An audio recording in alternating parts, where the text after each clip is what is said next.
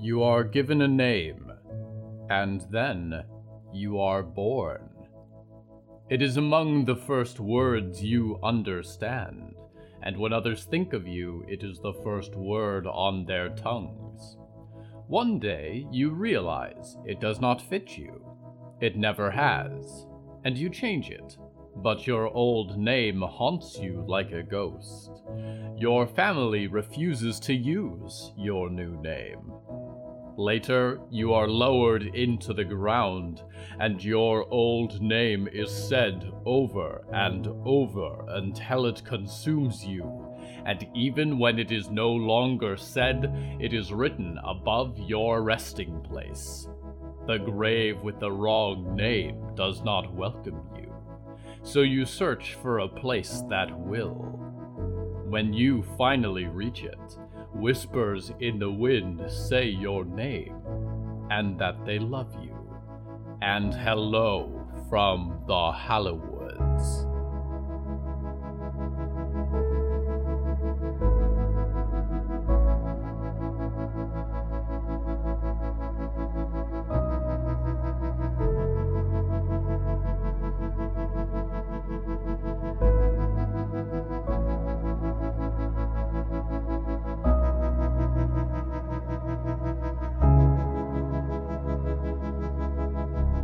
Right now, I'm sitting in a watchtower. It is a desperate thing, made of raw wood and corrugated metal. This whole place is desperate, a patchwork of houses and strangers. Down below, a man writes his name on a clipboard. It is already written on his jacket and on the side of his hearse. The theme of tonight's episode is names.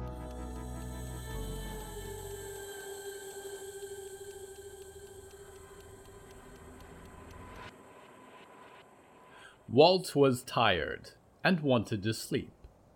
He'd been up all night dealing with an intruder on the Baxter property. It looked like one of Mr. Friendly's victims had fallen into the lake, since its eyes and mouth were stuffed with pine cones. He was going to have to deal with that awful tree rat one of these days. He realized he had completely zoned out of his present conversation. "Hold up, Violet," he grunted, jotting down notes on his clipboard. You lost me at little violin. A little violin is a fiddle." Violet paused, looking him over. "You look like you haven't slept in a week, Walt. Can I get you a coffee or something?" Walt pulled the thermos out of his bag. "Coffee would be great, thanks." One of Violet's errand boys, a sandy-haired kid with a few patches on his yellow jacket, took it and went running. Violet and Walt continued to pace the outer wall of the scout post, and she came to a stop near the tallest tower. "This is where Burns saw him. A girl fell off the platform, and he was after her for God knows what." Walt took notes, raised an eyebrow. "You're sure it's a he now?" Violet nodded. "And old, too. Burns says he had long white hair, a beard, might have been wearing glasses." "Can I talk to the young woman?" Walt tucked his pencil behind his ear. "Maybe later, Walt. She's been in the infirmary since all this happened." Walt tucked his clipboard away and took the thermos from the returning boy. "Well, I don't have any solutions for you right now. It's possible he'll target someone else to get his confidence up and circle back. Stay on the safe side for now, and I'll check back with you after I do some reading." Violet nodded. "Do some sleeping too while you're at it." Walt smiled wearily and started past the scout post towards the woods. "Where are you headed, Walt? Your car's parked the other way." Walt waved a hand. "Just visiting a friend at Lurch Lake. I'll be back in a bit." The path between the fort and the lake was well traveled, and Walt had no trouble finding it. The leaves still gleamed with morning dew, and the branches were tied back at his advice. The less harm you did to these woods, the better they treated you. He heard the voices muttering before he saw the lake itself, their whispers and lectures and snippets of song. The water shone dark, and white lily flowers blanketed much of the surface. "Dylan," Walt called out, taking a seat on a large log at the water's edge. It reminded him of a dragon's skull. After a few moments, he tried again. "Democracy?" "Never lasts long," a voice whispered a little louder than the rest. "Murders itself? Will Rogers. Never a democracy yet. Suicide." Walt peered down into the water to see a skull with a crown of flowers. Green sparks of fire burned in its empty sockets, and the skeleton rose from the water to greet him. The lake greenery clung to its bones like a robe, and it stepped onto the shore to sit next to Walt. "Care for a coffee?" Walt asked. The skeleton said nothing, so Walt poured it into the screw-on cup from his thermos and handed it over. The corpse held it with delicate hands. "Any news in the lake?" Walt took a sip of his own. "Warning signs of a recession," the skeleton sputtered. "Lack of confidence in the market. Fall of the hegemony. Indicators flashing red. Signs flashing red." What about that doomsday stuff? You like to talk about that. That Red Dawn? A change came over the skeleton, and it looked at Walt, eyes burning a little brighter. "I like you, Walt. You bring me coffee. But you can't run from it, you know? We're past the end now. Democracy is dead. May the revolution rest in peace. Lay down your arms and sleep." The skeleton's hands shook, and the cup of coffee fell to the ground. It stood and walked into the lake, stopping to look at Walt a last time, and held out an inviting hand. "The water's not cold." For a moment, however brief, Walt considered it, but he shook his head and waved. Walt was tired, but he could not sleep. Not yet. He was a busy man, and there was an instrumentalist on the loose.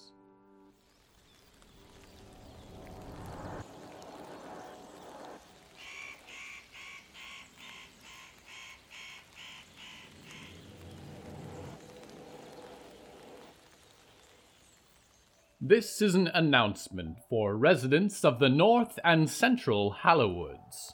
Logmalog is a garbage name, and I hate it.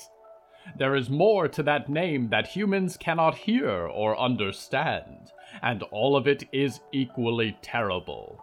It is a name fit for lake mud, which is fitting because Logmalog is a bottom feeder, worshipped only by other bottom feeders. If I threw a garden party and had to invite every being in the universe except for one, I would not invite Logmalog. You would be welcome at that garden party, Dreamer. Yours would be one of the first invitations I sent out. There would be friendly introductions to people you would not later remember, and cold drinks and small sandwiches. We would sit and talk in the warm lamplight until the stars came out, no doubt bedazzling you because you have never really seen stars. Let's have a garden party when all of this is over. We go now to one who has never been to a party.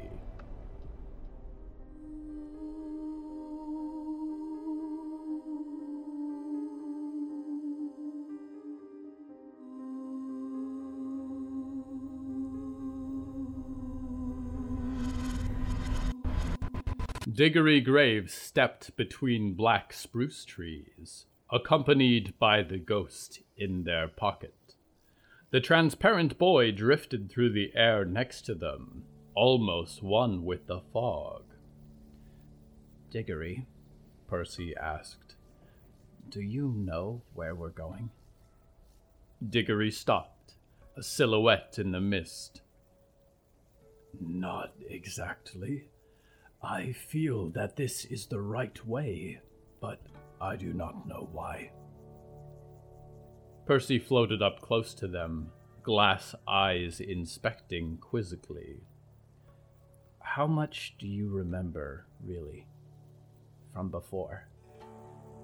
Diggory ran a finger thoughtfully across the stitches on their cheek and looked off in confusion.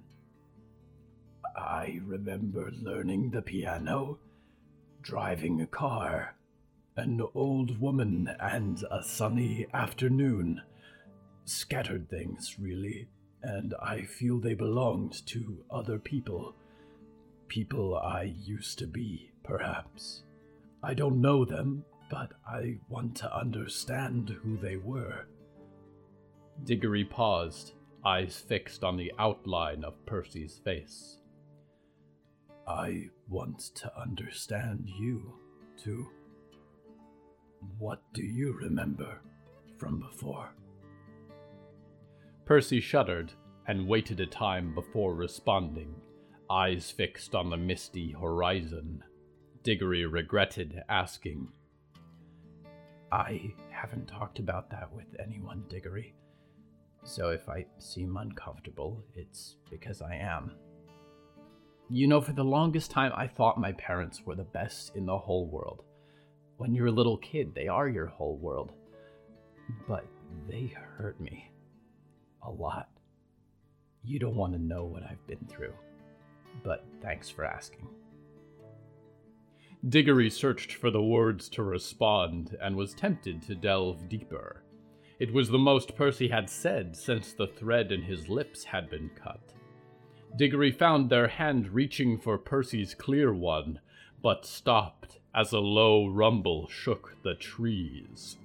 Another soon followed, rattling the soil. Diggory did not know what to expect. In their experience, the wood's largest creatures moved silently. Then a series of howls echoed through the trees, and dogs with wild fur and wide eyes came streaming out of the fog. Percy disappeared immediately, becoming one with the mist. Diggory spread their fingers in wicked claws, crouching and growling back. The dogs circled around Diggory, snapping hungrily, and Diggory whirled to face off against whichever hound came closest. They had fought wolves and much worse than wolves, and their sharp black fingers tore through soft flesh so easily. Still, Diggory was uneasy. They could only sew up so much damage with needle and thread. Diggory watched a pair of burning green eyes light up the fog between the distant trees, and as they looked away, a large dog sprung up from behind and toppled them into the soil. Diggory flung the hound away in a flurry of loose dirt, and then the rest of the pack closed in. A barking chuckle swept across the clearing, shaking the earth like thunder. The dogs backed away from Diggory, cowering. A very large person stepped in from between the dark spruces, fully 16 feet tall, with smoldering green eyes in sunken sockets. A permanent smile of jagged yellow teeth was fixed on his face, and his body was bloated, as though it had soaked up water until it was ready to burst. "What does suspicon mean?" he asked, lumbering towards Diggory. The dogs cleared off, circling between the trees, and nosing the air curiously in places. "What?" Diggory asked, looking up in awe at the second person they had ever met. The stranger held a small yellow book in confusion, examining a page. Suspic-ion? Diggory stood, and a huge gnarled hand passed the book down carefully, as though handling a sacred artifact. Diggory had read this one before, they felt. Suspicion, Diggory said, as the giant pointed out the passage with a jagged nail.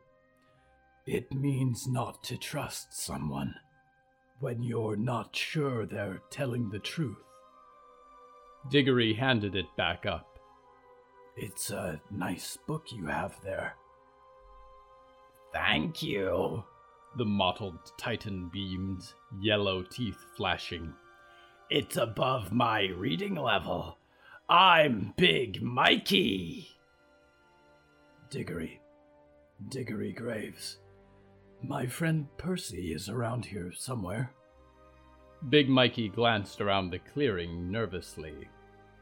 I don't see anyone. He's invisible sometimes. Wow. Big Mikey's eyes burned bright. That's awesome. I wish I was invisible. Diggory nodded. One of the dogs barked at the air. Diggory pointed the way Big Mikey had come.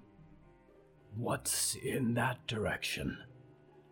Big Mikey peered into the woods behind him. That way's the scout post. They have books.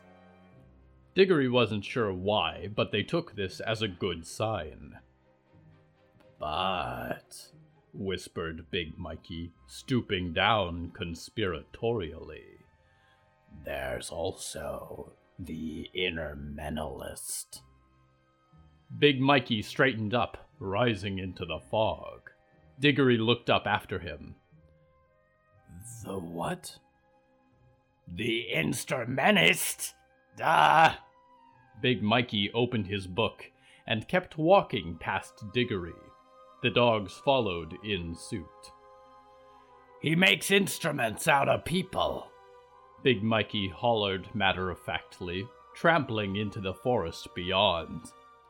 If you hear music at night, that's suspicious.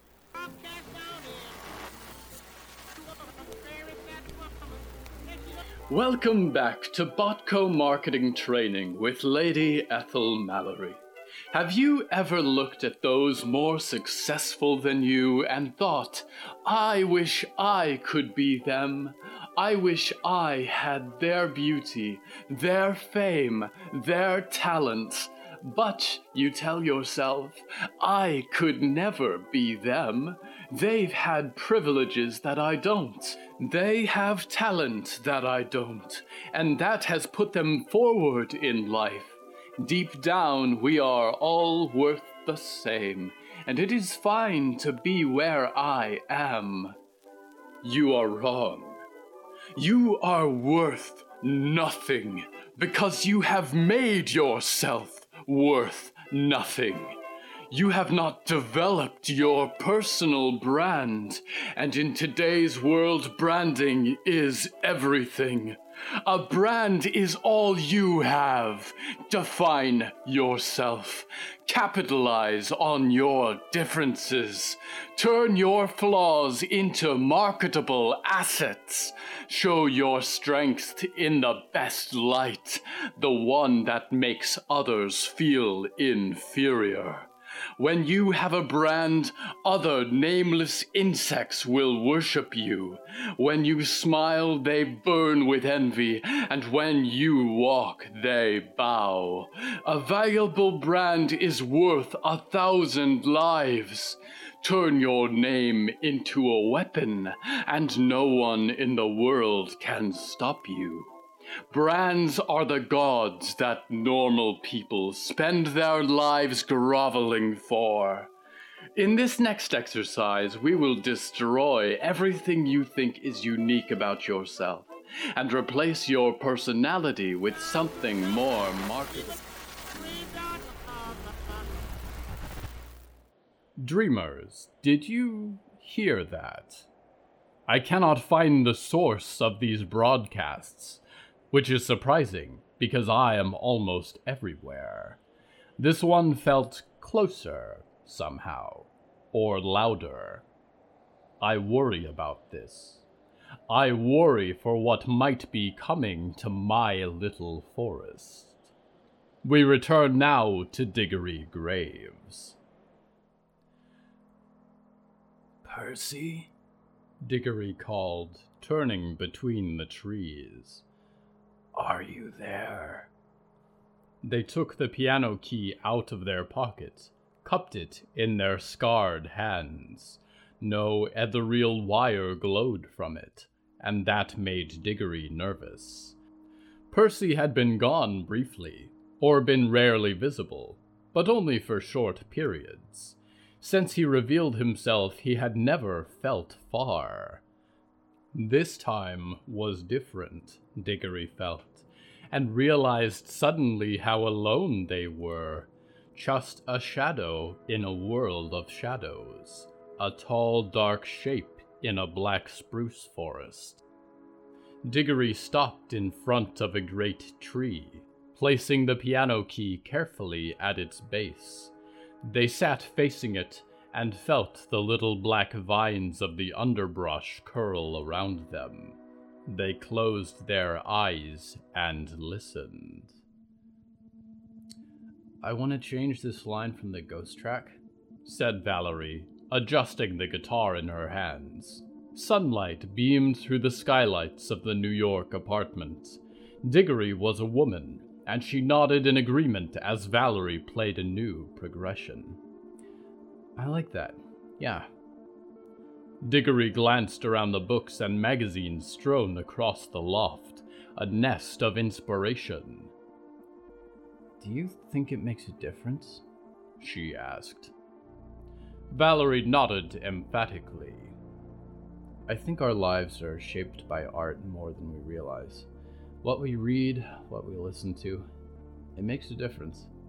Anything we can do to change what's happening right now is important. Yeah, Diggory said, looking up. A Botco ad was plastered to the wall, with a model wearing heart-shaped sunglasses. She held a small silver cube in her hand. Why work, the poster read, when you can dream? When Diggory opened their eyes, Percy was sitting against the tree, holding his face in his hands. Percy?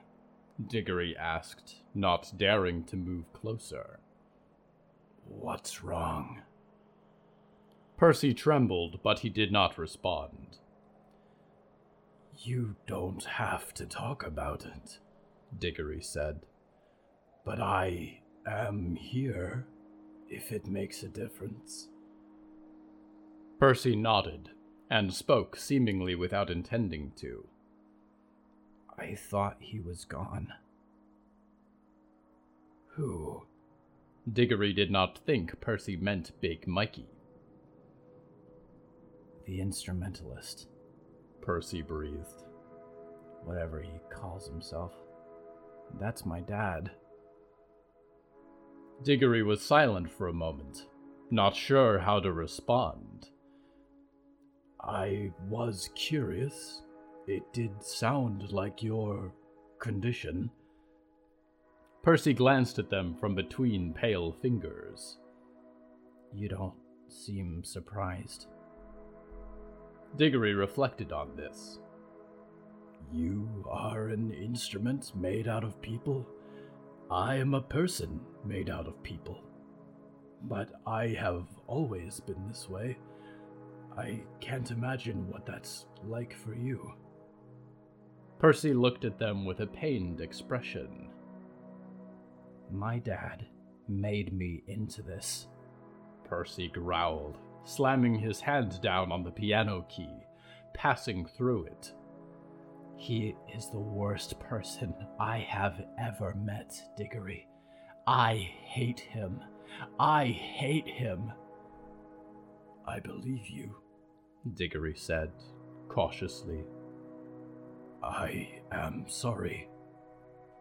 Percy rose into the air, electric tears crackling down his cheeks, and his voice broke as he shrieked into the woods.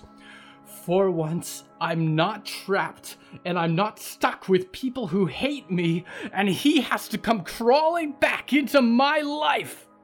Percy's hands were blazing fires, and with a scream he swung them against the blackened bark of the tree. Diggory jumped back as it splintered, and the shattered trunk toppled into the trees beyond. Percy flickered dim then, falling to sit next to Diggory.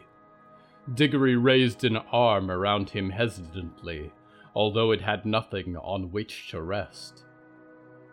"Oh, Diggory," Percy whispered. "When he finds out I destroyed his piano, I don't know what he's gonna do to me." "Nothing," Diggory said. "I destroyed the piano. If your father has an issue, I will deal with this. I don't want you to worry about it." Diggory noticed Percy's hand creeping around their waist, and held the ghostly boy throughout the night until the early hours of the morning.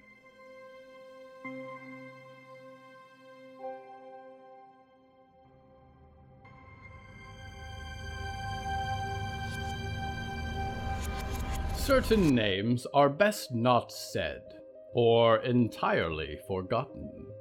When someone adopts a new name, for instance, it does you no harm to lock the old one in a vault of memory.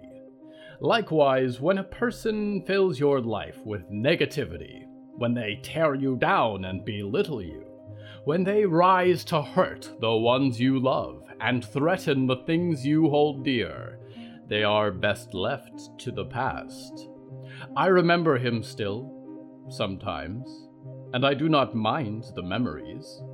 There are good moments in a bad childhood, and there are sweet memories in a broken relationship. It is sometimes a consequence of growth that old friends are left behind, and a consequence of moving forward that ghosts lurk in the life behind you. We go now to someone familiar with ghosts like these.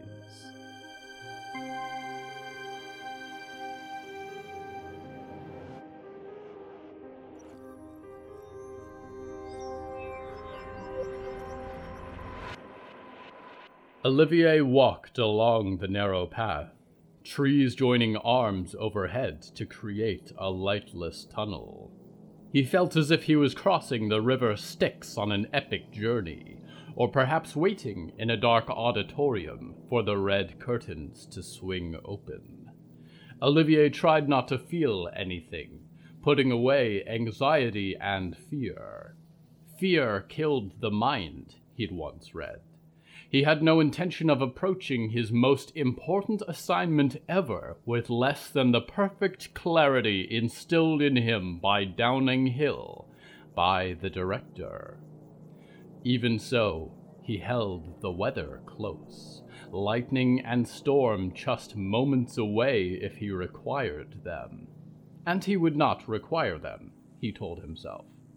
After a final twist in the winding drive, he reached the manor, a haunted mansion peeled from the cover of a cheap paperback novel.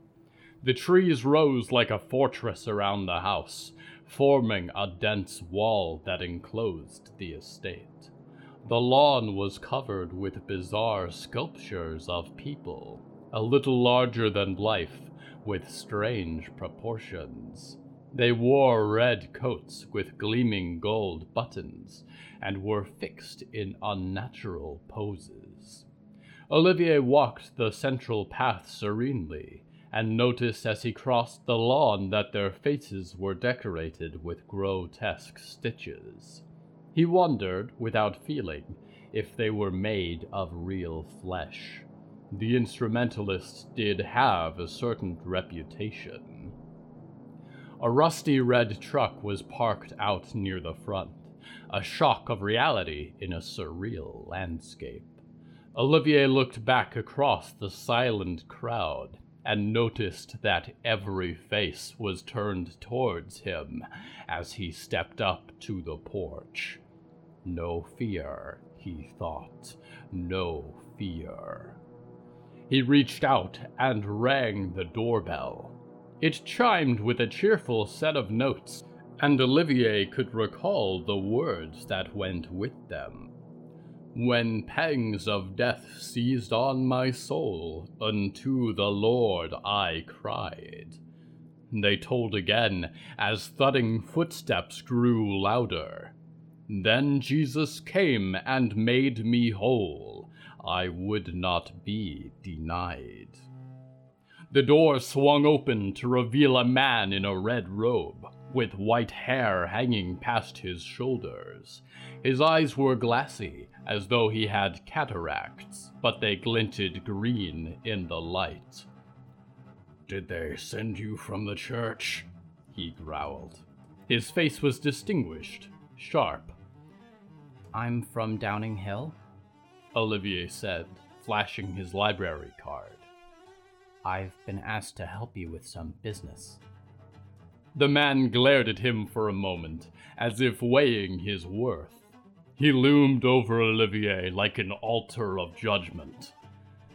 "Your hair is colored unnaturally, and you are proud. A man's pride will bring him low. Are you really a student of the sacred arts, the instruments of creation?" "Yes, sir." Olivier fixed his bow tie. "You'll find I'm quite capable." The instrumentalist nodded. "I discussed terms with your director." "I'm aware of the terms. First payment is only expected after you have had a chance to test my service." A toothy grin, awkward and hungry, spread across the man's face. "Good.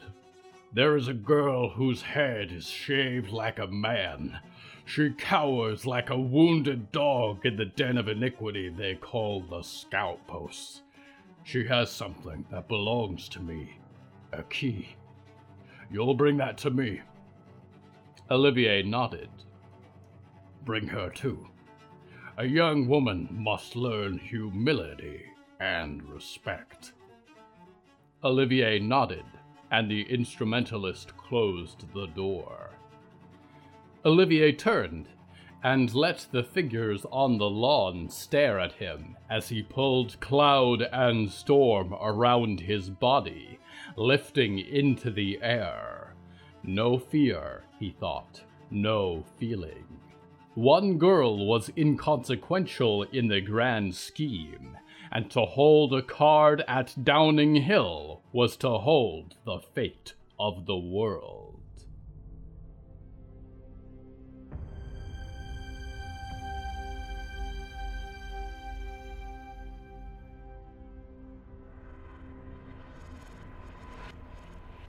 Names. Names are powerful things. To have one is to have identity and purpose. It puts life in us when others speak it, a little excitement when they whisper. When we are lost, we listen for it to be called. When we are alone, we miss its sound. No one calls my name, and no one has in a long time. But I hear it in the blackened trees and the cursed waters of these woods, written in their molecules, heartfelt apologies strung between particles. The Hallowoods call my name, as they call yours, dreamer.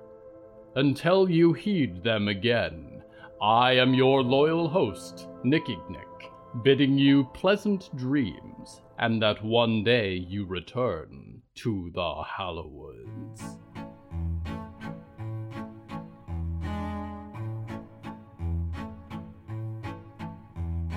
Hello from the Hallowoods is written and produced by William A. Wellman. Hello, that's me. If you enjoyed this show, please don't forget to follow it and share it with a friend. The bonus story that goes with this episode is called Graves, and is available on the show's Patreon at patreon.com/Hallowoods.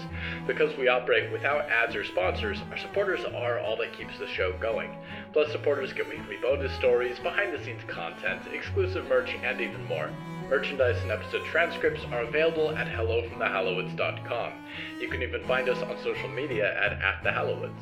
Music is used under license from artlist.com. Our opening theme is Forest Overture by Ahezkel Raz, and the closing theme is Farewell by Mylda Sitzman and Matan Efrat.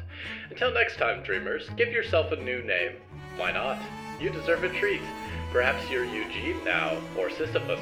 The possibilities are endless, and the coffee shop barista will never know the difference.